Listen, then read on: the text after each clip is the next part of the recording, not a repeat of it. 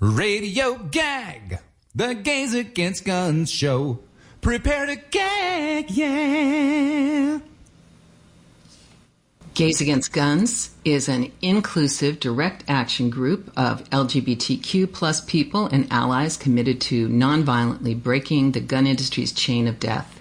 Investors, gun manufacturers, the NRA, and politicians who block safer gun laws. Good afternoon, everybody, and welcome to Radio Gag, the weekly Gays Against Guns show. Radio Gag is your weekly update on how to end the horror that is the American gun violence epidemic. We're your hosts. I'm Sarah Germain Lilly. So today, let me tell you a little bit about our broadcast. This is a special broadcast that we prepared for you. It's our Activism Back to School edition. And Ty Kersley and myself are hosting. Ty should be right back on in a minute.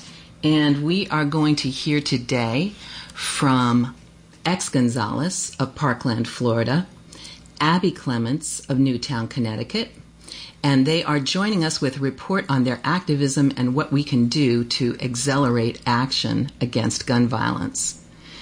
But we want you to join us and support WBAI, Gays Against Guns, and Radio Gag.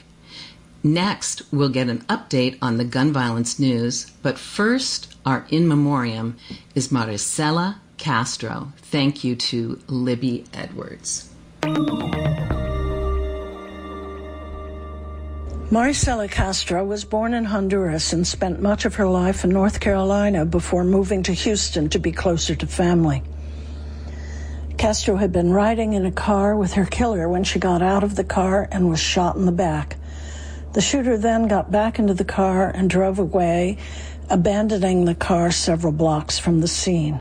The police reported that no one was currently in custody for the shooting.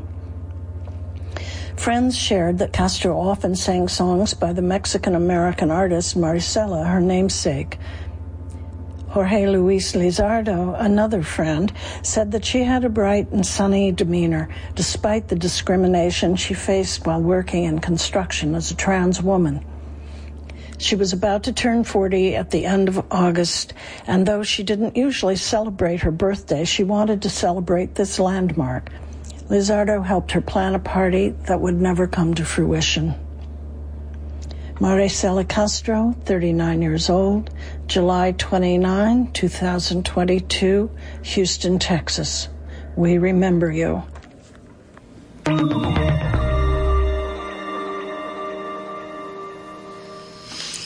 Well, thank you so much, Libby. We are working on getting Ty on. So, Ty, please just jump in whenever you can here. We wanted to talk back a little bit about Maricela Castro because she's from Houston. And I was in Houston just a couple of weeks ago with the Women's Convention just a few weeks after Maricela died. These kind of tragedies happen everywhere, too often, but extremely frequently to transgender women. So, Maricela, we want to remember you today, all the beauty and joy that you bring to us. And we're going to make a transition now to our gun violence prevention news. So we wanted to bring you some news today that is local, and we are talking about the shooting at Coney Island. One person was killed and 4 others injured in a shooting on the iconic Coney Island boardwalk just before midnight on Saturday, August 27th.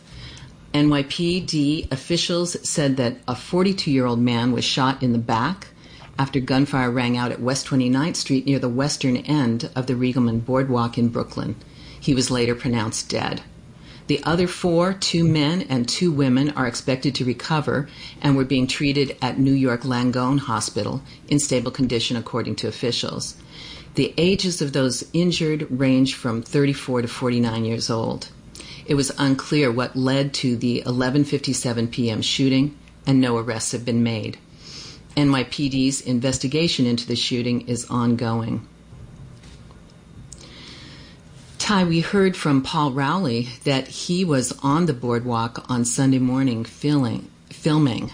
So, gun violence in our favorite places to have fun and to get some relief. Right, I can't. Yeah, the distraction it must give you, one, when you find out there's gun bonds, somewhere nearby, but then at a place like that where, you're just kind of letting loose and enjoying yourself to then be suddenly, terrified for your life, is basically something that happens daily, constantly, somewhere in America. But yes, just recently, right here. Yeah. And there's a lot of finger pointing going on, and we're going to hear some in our next story. So, do you want to go ahead with that? Yeah. Amid a congressional investigation into gun manufacturers after a back-to-back mass shootings this spring, Smith & Wesson CEO Mark Smith released a defiant statement criticizing politicians and the news media as at fault for violent crime. In the statement posted Monday on Twitter, CEO Mark Smith accused a number of politicians and their lobbying partners in the media of trying to disparage his company and shift blame to gun makers. Smith, who refused to testify before the House Oversight Committee, said politicians had vilified, undermined, and defunded law enforcement, and generally promoted a culture of lawlessness, causing a wave of crime. They are the ones to blame for the surge in violence and lawlessness, Smith wrote. The House Oversight Committee probe into gun manufacturers began in late May after mass shootings at Buffalo grocery store and a Uvalde, Texas elementary school, which left 31 dead in less than 2 weeks. Representative Carolyn Maloney, the panel's chairwoman, contacted 5 companies seeking information about the manufacturing, sale, and marketing of AR-15 style weapons used in the 2 incidences. Each gun used in the shootings was purchased legally. Yes. So here we have the gun manufacturer, the CEO, saying that politicians are to blame for defunding the police and promoting lawlessness. I mean, he had the choice to point at criminals.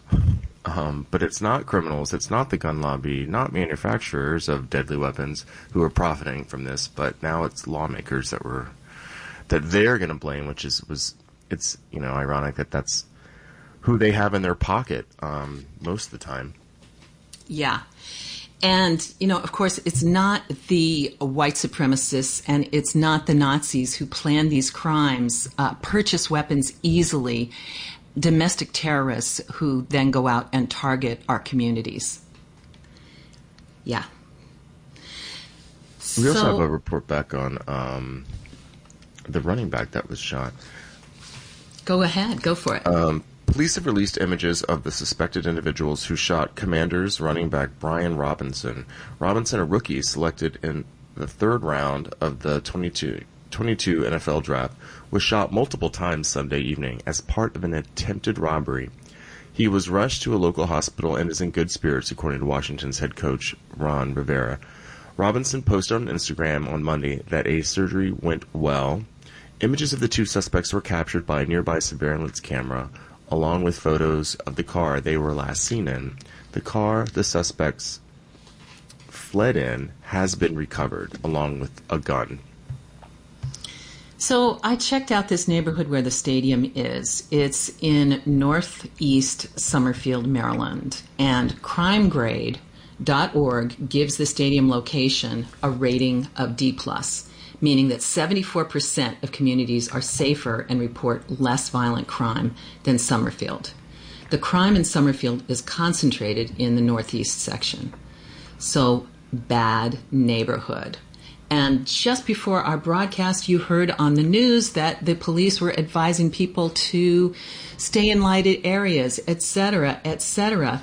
But honest to goodness, I thought that a body like Brian Robinson would protect me from being a potential victim of robbery. I guess not. No, it's the planners and the mayor's fault, right? Yeah, the planners and the mayor's fault. But here on Radio Gag, we are going to look at the gun manufacturers and exactly what they're doing to keep on making profits. Now, if we had regulations that controlled where the guns go after they leave the factory, we wouldn't be having these problems on our streets. So, Let's check in on another state that has even higher gun violence rate, which is Missouri. In Jennings, Missouri, a shooting near Jennings Junior and Senior High Schools briefly put the campuses on lockdown Monday morning. No Jennings students were injured in the incident. St. Louis County Police and Jennings officers were called to the 880 block of Cozens Avenue just after 7 a.m. They found 2 people with gunshot wounds near the intersection of Shannon Avenue and Brookfield Drive. 2 other victims were found nearby. All of the victims were taken to St. Louis area hospitals to be treated for non-life-threatening injuries. Jennings Senior High School was put on lockdown for about 15 to 20 minutes right before and after classes started at 8 a.m. School District Superintendent Dr. Paula Knight said the schools do not have buses and many students walk to school. There was a concern for the safety of the students who were walking in the wake of the shooting. Knight said there will be extra security on hand when students are released Monday afternoon as a precaution. Now, Missouri gun laws are some of the weakest in the country. Missouri has no law requiring background checks on unlicensed gun sales. The state law also allows people to carry hidden, loaded handguns in public without a permit or safety training. Missouri has no laws prohibiting domestic abusers from possessing guns either. Shaking my head on Missouri. Oh, that's what that meant. Yeah. Okay. Next up, we hear from a special teacher, Abby Clements, who knows what it's like to live through a mass shooting in her workplace.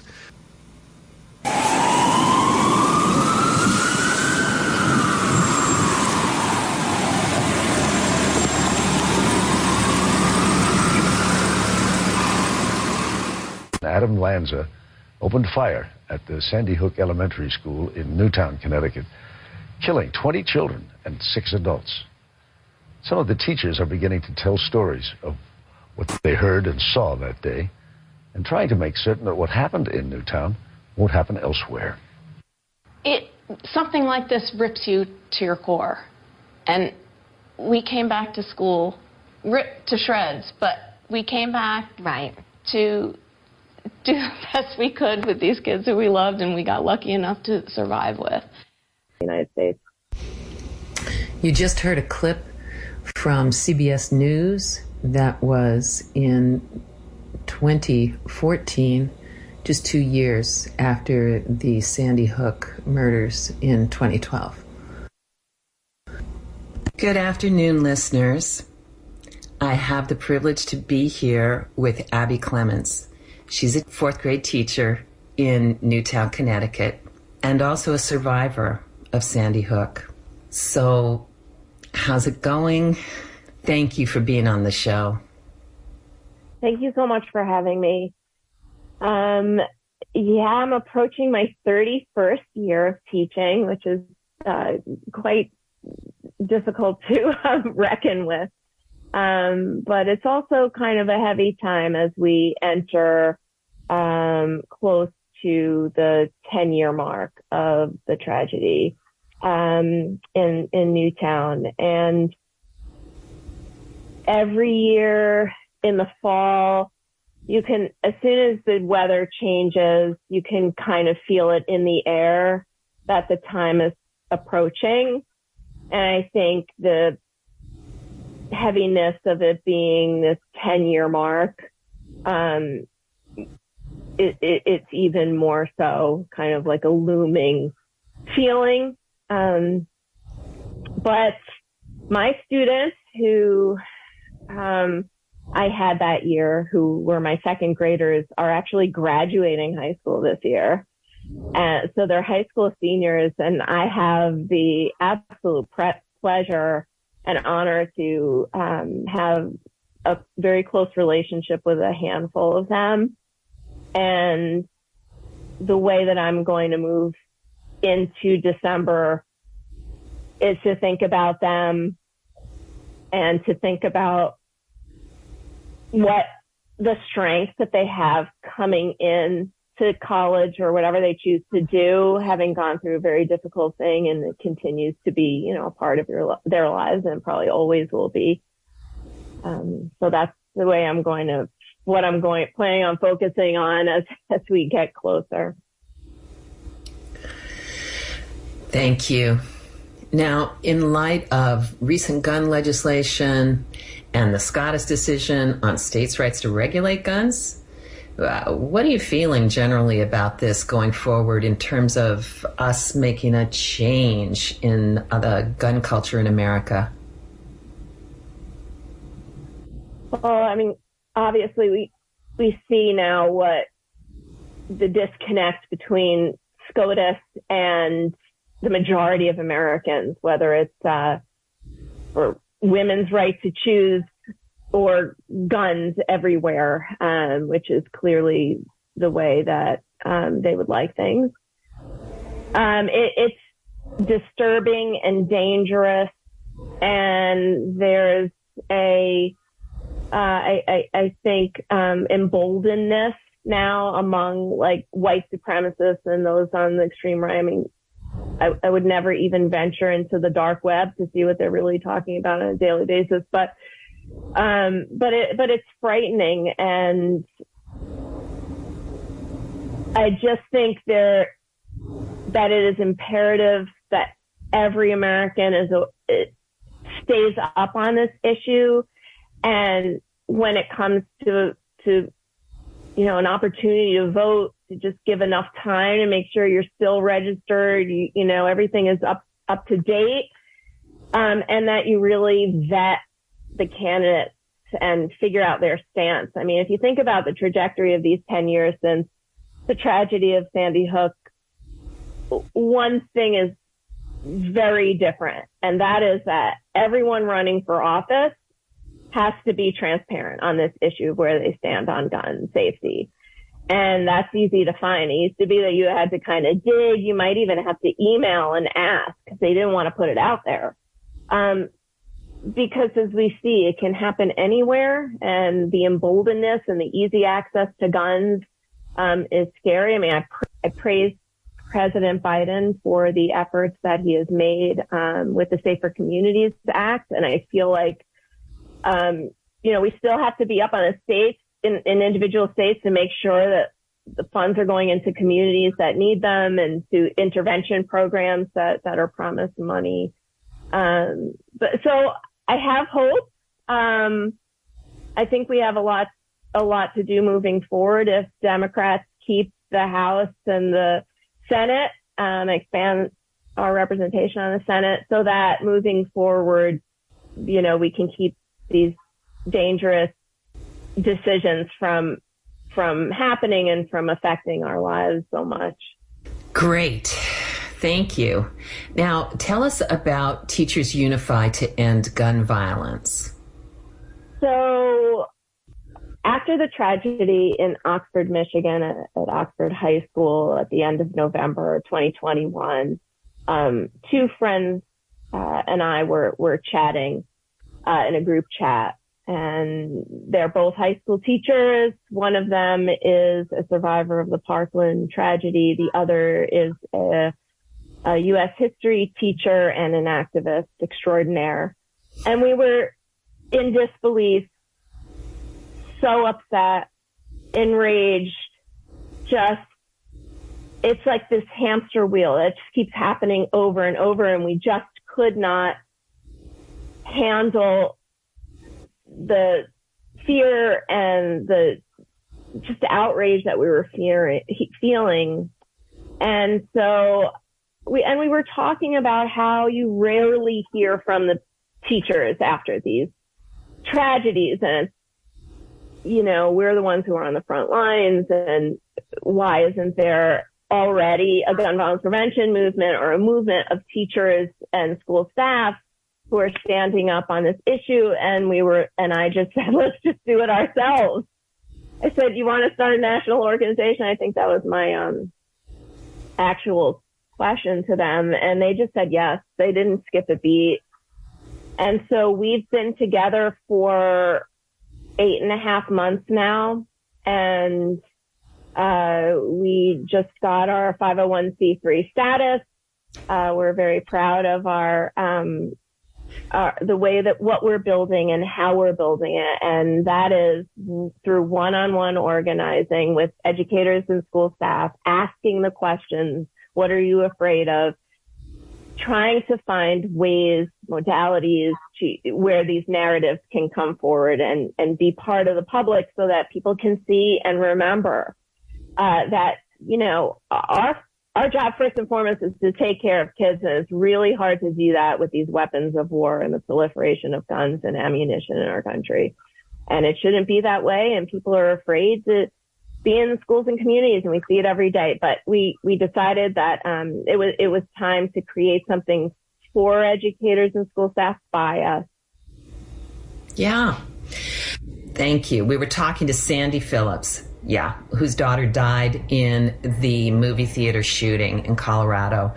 And she and her husband have been talking about these professional organizations coming forward. And I think this is just the greatest idea.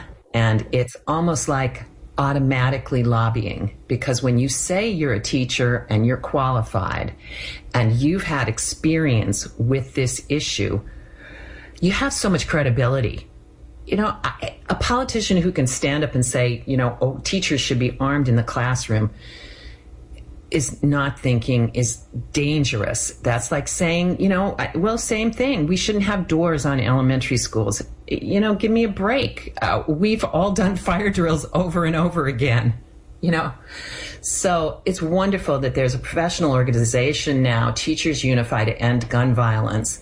And I urge everybody who's around the profession of teaching, works in schools, has children who go to school, to look into this organization, to support it with your time and your treasures, because there's nothing more important than the safety of our children and the freedom to go to school and feel safe. Right. It should be a safe and nurturing environment, and we 100% believe that it is our job as a society. If you're going to choose to have this easy access to guns everywhere, in all places, everywhere you go across state lines, then you have to figure out ways to keep children safe without compromising their feelings of safety. And I'm not sure those two are compatible. But arming teachers is not the answer. And like you said very well, it is dangerous and futile. We know that. We've seen it. But the fact that upwards of 45% of the population thinks that arming teachers and staff is a good idea is terrifying. And there are 34 states, I believe, at this point who either have implemented this, having armed staff, or are poised to do so. That is just unfathomable and so dangerous. And it terrifies us at Teachers Unify. And it's something that we're actively working to find ways to show what it's like in a classroom, and the busyness and kids, just the active classrooms. I don't understand who's making these decisions about these, life-threatening, enter in a weapon of war or a lethal weapon when they're little children wayside, and they're sneaky and they're savvy and they're active, and we're doing 7,000 things at once. And so we're hoping that, 3 educators who have over 70 years experience all together and who are union members and been in this profession for a long time can help elevate the narratives and the realities of the fear and the impact that gun violence has on classrooms across the United States. You just heard a clip from CBS News that was in 2014, just 2 years after the Sandy Hook murders in 2012.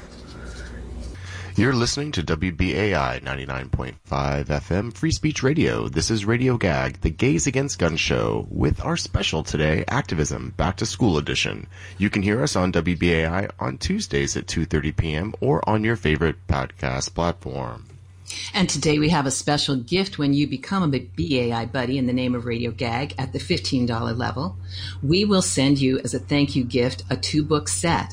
with a copy of Grace Will Lead Us Home by Pulitzer Prize-winning author Jennifer Berry Hawes, and a copy of Whose Right Is It? The Second Amendment and the Fight Over Guns by Hannah Baramovic. These books are a great gift for a teacher that would be welcome on the shelves of any school library. Please go to give2wbai.org or call 212-209-2950. And if you prefer, you can make a one-time donation of $60 and receive both books as a premium. Go to give2wbai.org or call 212-209-2950. So let's get back to Abby Clemens, Ty. Yes, the fourth grade teacher from Newtown, Connecticut, and survivor of the Sandy Hook mass shooting. What do you say that individuals and communities can do to promote gun safety and safer schools? I think this is on the minds of every parent sending their kids to school, grandparent, community member. No one wants anything to happen in their schools.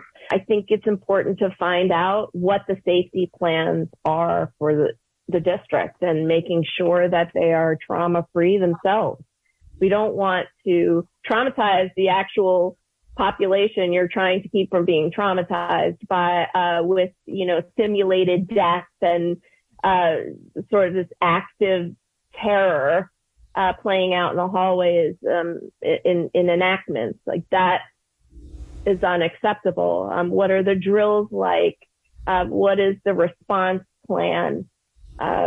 So these are things that to just ask. And what is it like for students after the lockdown drill? Do they have some time to decompress? What is the message that's being sent to children, both overtly and what's the subtext here?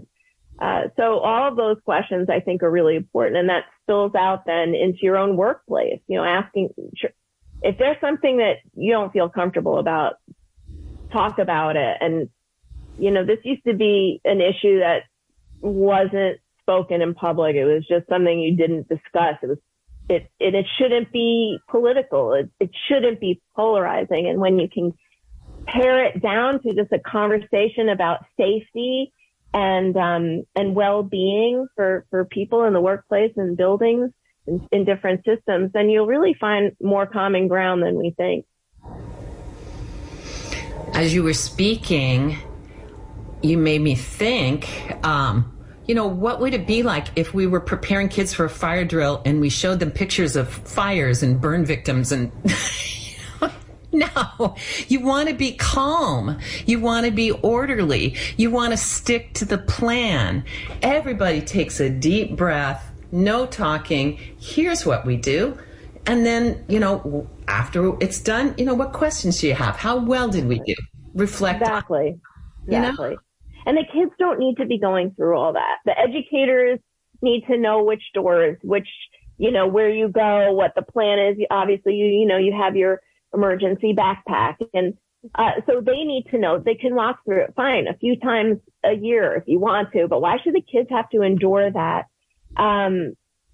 They can follow directions one time, like you're saying, in a very calm and order, and then they, the hope is that they would then do that during an emergency. But, the onus of this epidemic, it should not be placed on the children, and it should not be placed on the people who are in charge of their safety. And so people need to hear about what this is like for them and what it's like on a daily basis, so they remember how and to take care of people. How do we take care of each other? Not by allowing easy access to guns anywhere all over internet. Yeah. Well, is there anything else that you'd like to say that you've been thinking about? Teachers Unify, your experience of teaching. Anything else? I hope that educators out there, they are really in a situation that is very unique with the continuing, epidemic of my heart goes out to educators everywhere starting this year. It's not an easy year. COVID is still here. We've got monkeypox. And although we like to pretend that these things are not really impacting classrooms, I know the fear is there. And then there's the micromanaging and the constant questioning about what you're teaching, how you're teaching, and the lack of trust that you're probably feeling and that we have as educators in light of this culture war. Add on top of that the fear of gun violence. And so we see now what's happening, that teachers are leaving the profession in droves, but those who are still here and those who've left, we are empowered together. We are stronger together. So find your people. There are people actively working against all of these things, and we're part of that. So I hope everyone has a safe year. Thank you so much, Abby Clemens, teacher in Newtown, Connecticut, for being with us today. Abby is one of the founders of Teachers Unify to End Gun Violence. You can find Teachers Unify to End Gun Violence on the internet and join us. I'm a member. Abby's a founding member. Yep. And we'll get some things done. Absolutely. Teachers get stuff done. Thank you so much for having me. I really, really appreciate talking to you today.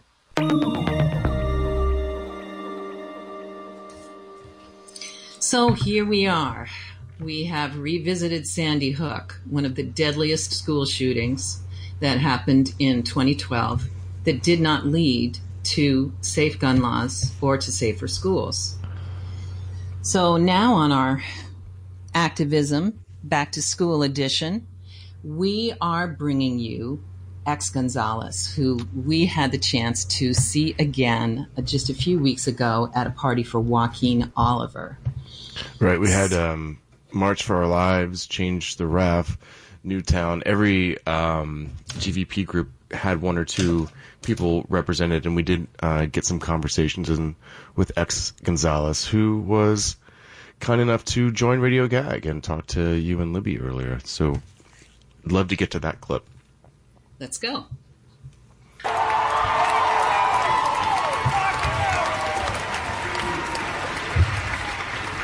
The people in the government who are voted into power are lying to us. And us kids seem to be the only ones who notice and are prepared to call BS.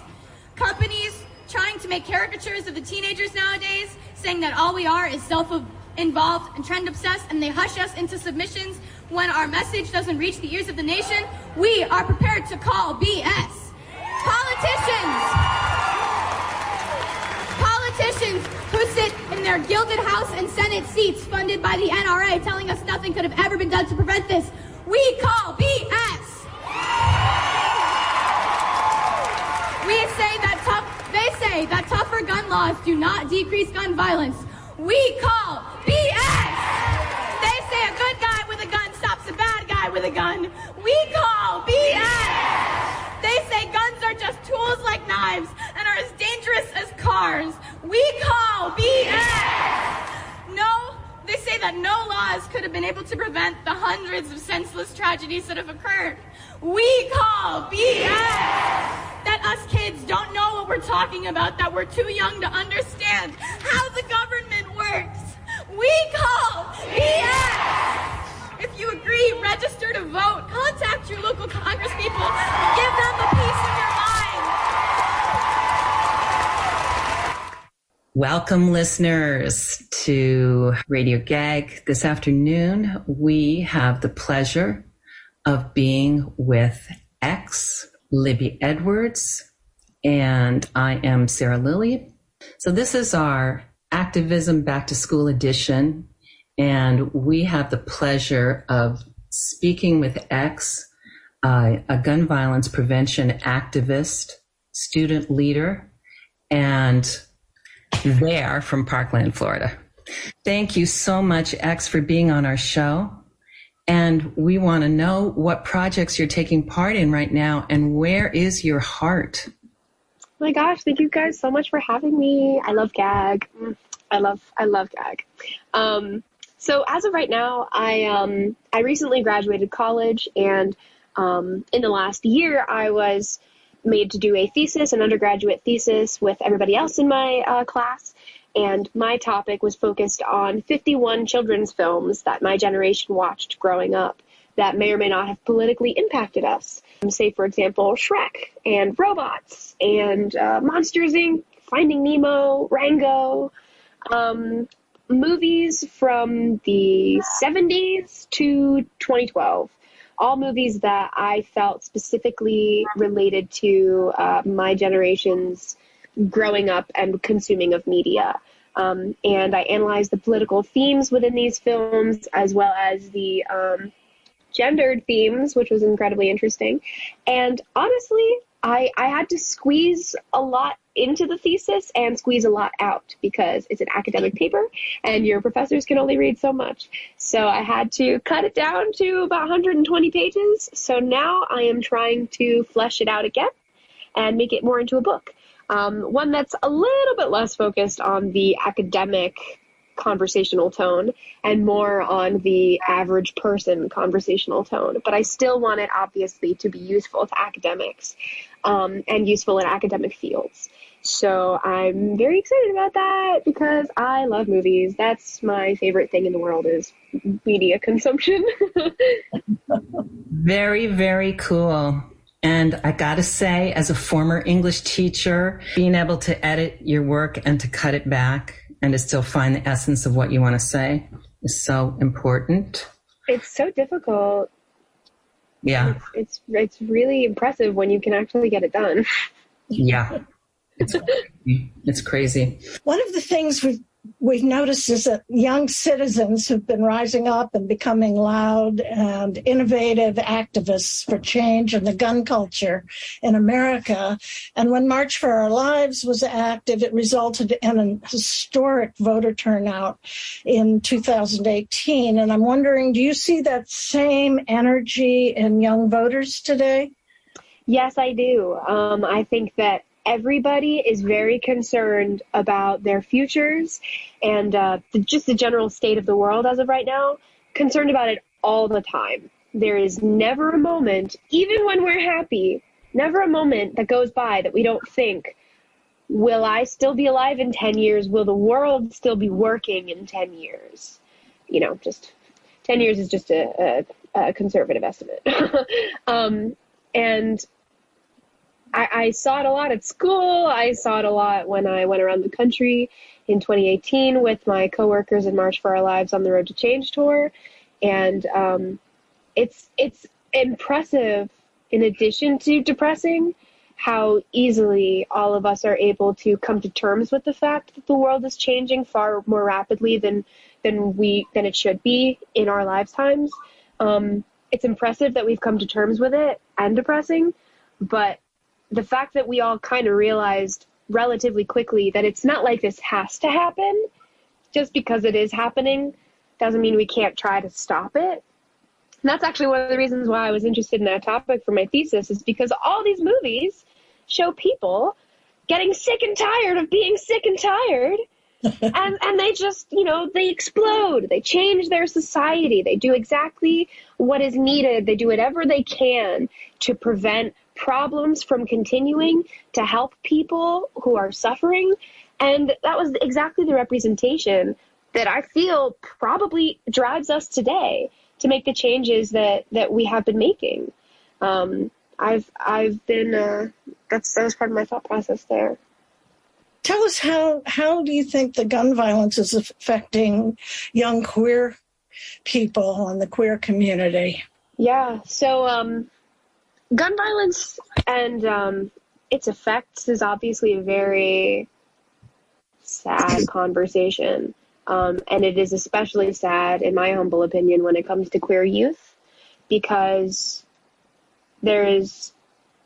queer youth, is an incredibly marginalized part of the population, especially in public education systems or in education systems in general, when it comes to families, conservative families, religious families. You know, I was the president of the Gay Straight Alliance in my high school, and every club meeting, all the kids would just, instead of like, you know, we would talk about cool stuff, and I would make quiz Kahoots and stuff for queer history and trivia. But most of the time, the kids would just talk about how horrible their parents were to them. And I got so many firsthand accounts of the trauma that these children were going through on a daily basis. And of course, I wasn't equipped to handle that or anything. I mean, we did our best trying to console each other. But, you know, a lot of students had these problems. And just imagining how much worse everything would be if guns were introduced into the situation is, you know, it floors you when you realize how often that happens in this society and in our country. You know, there's plenty of ways that we can attempt to prevent, you know, harm caused by guns. For example, gun locks. If parents who have guns and have children in the house use gun locks on their guns and lock them away properly, then the children can't get them and can't treat them like toys, which is better than nothing. But also there's the availability of guns. If somebody tries to harm themselves, more often than not, they realize after they've tried that they're happy to be alive. And typically with guns, there's no second chance. In addition to that, it's as I just mentioned before, it's just too easy for children to get guns in this country. And if there's no waiting period, which is supposed to be out of convenience for people who are afraid of, you know, being attacked or something, which, like, who's going to kill you in a 3-day period that you need a gun? Are you serious? Just wait the 3 days. You know, it's all too easy for people who are contemplating that to have such a readily available, and because I know so many people who have, you know, experienced incredibly negative life events and have managed to find reasons to keep living. And I know some people who have, you know, attempted and not succeeded. It's incredibly disheartening when you see it around. And, you know, I'm going to go ahead and call out DeSantis right now. The Don't Say Gay bill is only going to make that worse. Everything that man does makes life harder for gay and trans youth, especially in the state of Florida. Just so much more worse, so much harder every day, which is already just a system predicated on abusing children. Got you. Totally. And thank goodness we have a GSA in our school, and it's really, really important. Mm-hmm. Now, we wanted to ask you about this context of white supremacists, courtesy of the NRA, have been stockpiling the arms for decades, and many in the Black Lives Matter movement feel the need to do the same to protect themselves. So we know that more guns equal more death, but many feel that this is the only option left. Yeah.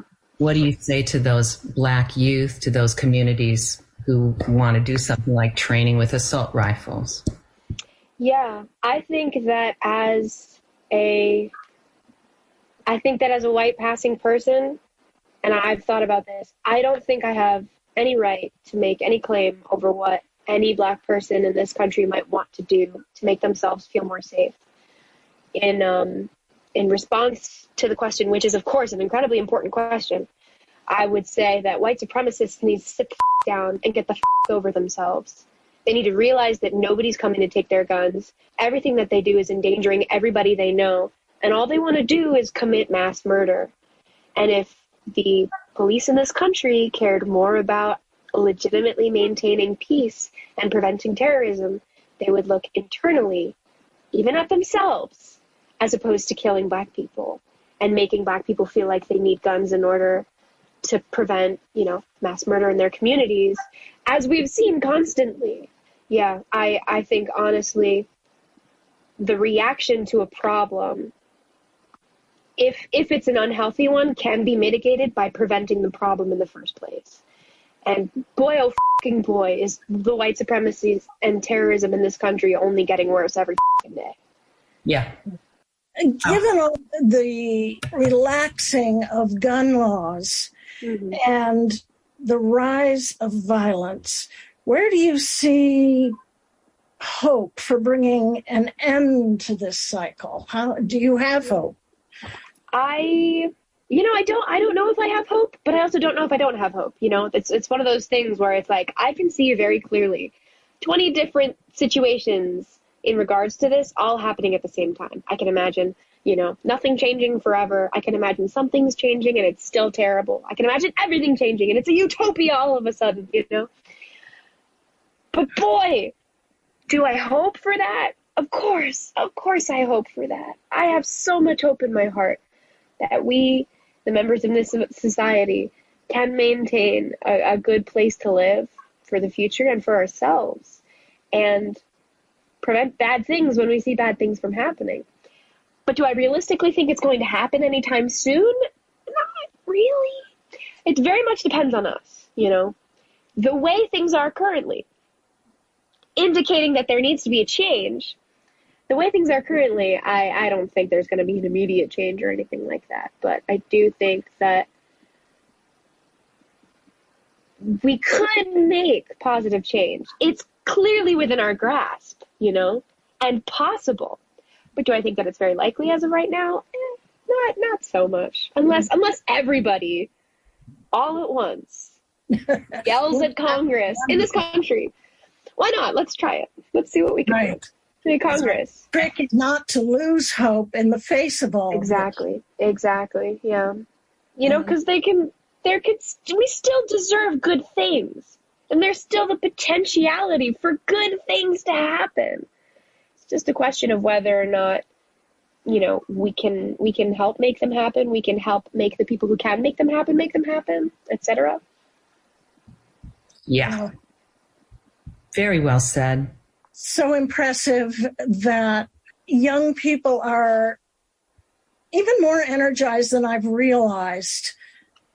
Yeah. As I've been getting older, I'm from the 60s, so there was that energy there. And I am seeing it again, unfortunately, for some of the same things I was fighting against. But seeing it gives me hope. Yeah. And having young people such as yourself makes me very happy.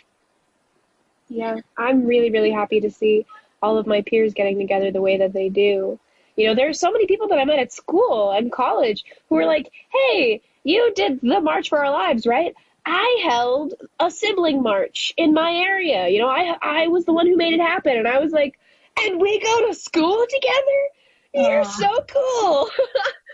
So there's a lot more people like that than you'd expect, actually. Right.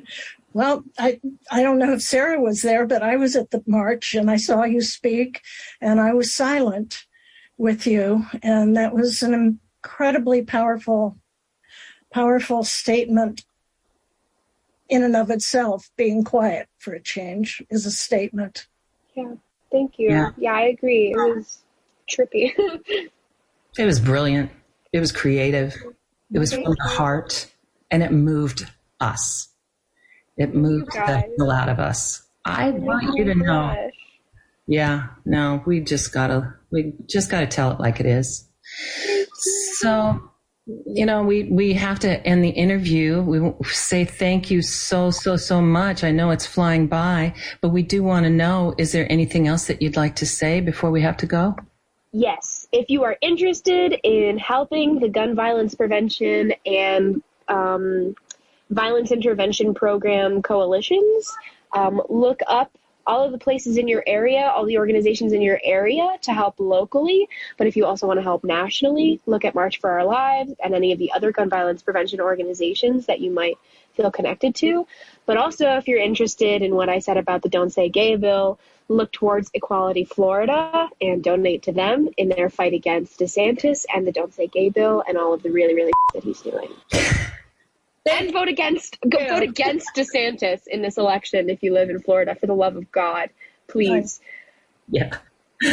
All right. It's time to say goodbye. Thank you so much for being with us today, Libby X.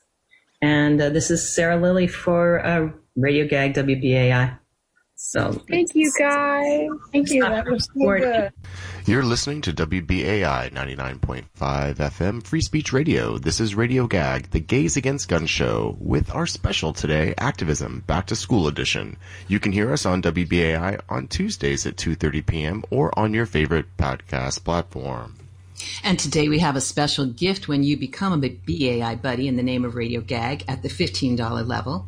We will send you as a thank you gift a 2-book set with a copy of Grace Will Lead Us Home by Pulitzer Prize-winning author Jennifer Berry Hawes and a copy of Whose Right Is It? The Second Amendment and the Fight Over Guns by Hannah Baramovic. These books are a great gift for a teacher that would be welcome on the shelves of any school library. Please go to give2wbai.org or call 212-209-2950. And if you prefer, you can make a one-time donation of $60 and receive both books as a premium. Go to give2wbai.org or call 212-209-2950.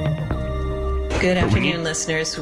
I'm so excited. We have author Wendy Jones from Idabel Publishing here to tell us about the 2 books that we're going to offer you as a thank you gift when you become a WBAI buddy today. They're also available as a premium. Wendy, thank you for being with us. Tell us about the books. Well, the first one is An Extraordinary Life, Josephine E. Jones. And Josephine E. Jones was born in 1920, the year white women got the vote. Born in South Carolina, she came to New York City in 1946 to work as a cook in private homes. By 1967, she became probably the first black woman in management at a Fortune 500 company. In addition, in her Harlem neighborhood, she was the person who helped all the community members clean up a previously drug-saturated block. And finally, when her marriage broke up, she worked 3 jobs to send her daughter to the best schools that she could find that had the best education available. And that daughter was me. So this woman battled racism, sexism, and classism, and she did it with grace and style. And she made sure that she helped everybody she possibly could. And the second book, The Culinary Art Portfolio of Josephine E. Jones, focuses on her work. Now, she was the head of the employees cafeteria at Standard Brands. Remember Chase and Sanborn Coffee, Royal Gelatin, Planters Peanuts? All right, she wasn't just an administrator, she was also an artist. So she made fruits and salads that were so beautiful people did not want to eat them because they look like pictures. And you can have this very book. In fact, you can put the pictures on your wall and there's stories about each of the culinary art pieces. And it will inspire you to have artistic meals of your own and enjoy the kind of joy, pleasure that you get from looking at art. So please call 212-209-2950 or go to give2wbai.org and become a BAI buddy in the name of Radio Gag. Thank you very much for $15 a month. Thank you so much, Wendy Jones. We look forward to giving these beautiful books and this inspiration to people who call to become a BAI buddy. So thanks very much. And callers, now it's your turn. We need your pledges to stay on the air and bring you this gun violence prevention news. That was our good friend Wendy Jones, an independent publisher of Idabel Publications, who has those 2 books available to you if you become a BAI buddy in the name of Radio Gag at the $15 level. It's almost time to end our show, so I do want to thank Libby Edwards, who contributed so much to the show, especially for bringing us the interview with X Gonzalez today. X Gonzalez. Well, we had X Gonzalez and then... Yeah, Abby Clements from Sandy Hook, actually from Newtown, Connecticut. And then that was Wendy Jones from Idabel Publishing. So listeners, we've got so many gifts for you today. You have to call 212-209-2950. Now, you can also get involved with Radio Gag. You can go to gaysagainstguns.net. You can find out about our meetings. We meet once a month on a Thursday. But we're going to close out the show now and ask you to become a BAI buddy. $15 a month. You can choose your premium. You will get the 2 books on gun laws. Whose right is it, the fight over the Second Amendment? Or Jennifer, well, let me see. I'm going to say, and in that set, there is Jennifer Berry Hawes' book, Grace Will Leave Us Home. Or you can get the books from Wendy Jones about Josephine E. Jones and her culinary portfolio. So please call 209-2950 or go to give2wbai.org and become a BAI buddy in the name of Radio Gag. All right, well, I guess that's our time. Thanks for listening, and we will give you an update because one of the big things we're planning this year is the DC Vigil. It's going to be the 10-year marker of Sandy Hook. So it'll be the 10th annual national vigil for all victims of gun violence. It'll be held in person in DC December 7th. And we're going to be following up and joining that this year. But other than that, thank you for listening and have a great and safe day.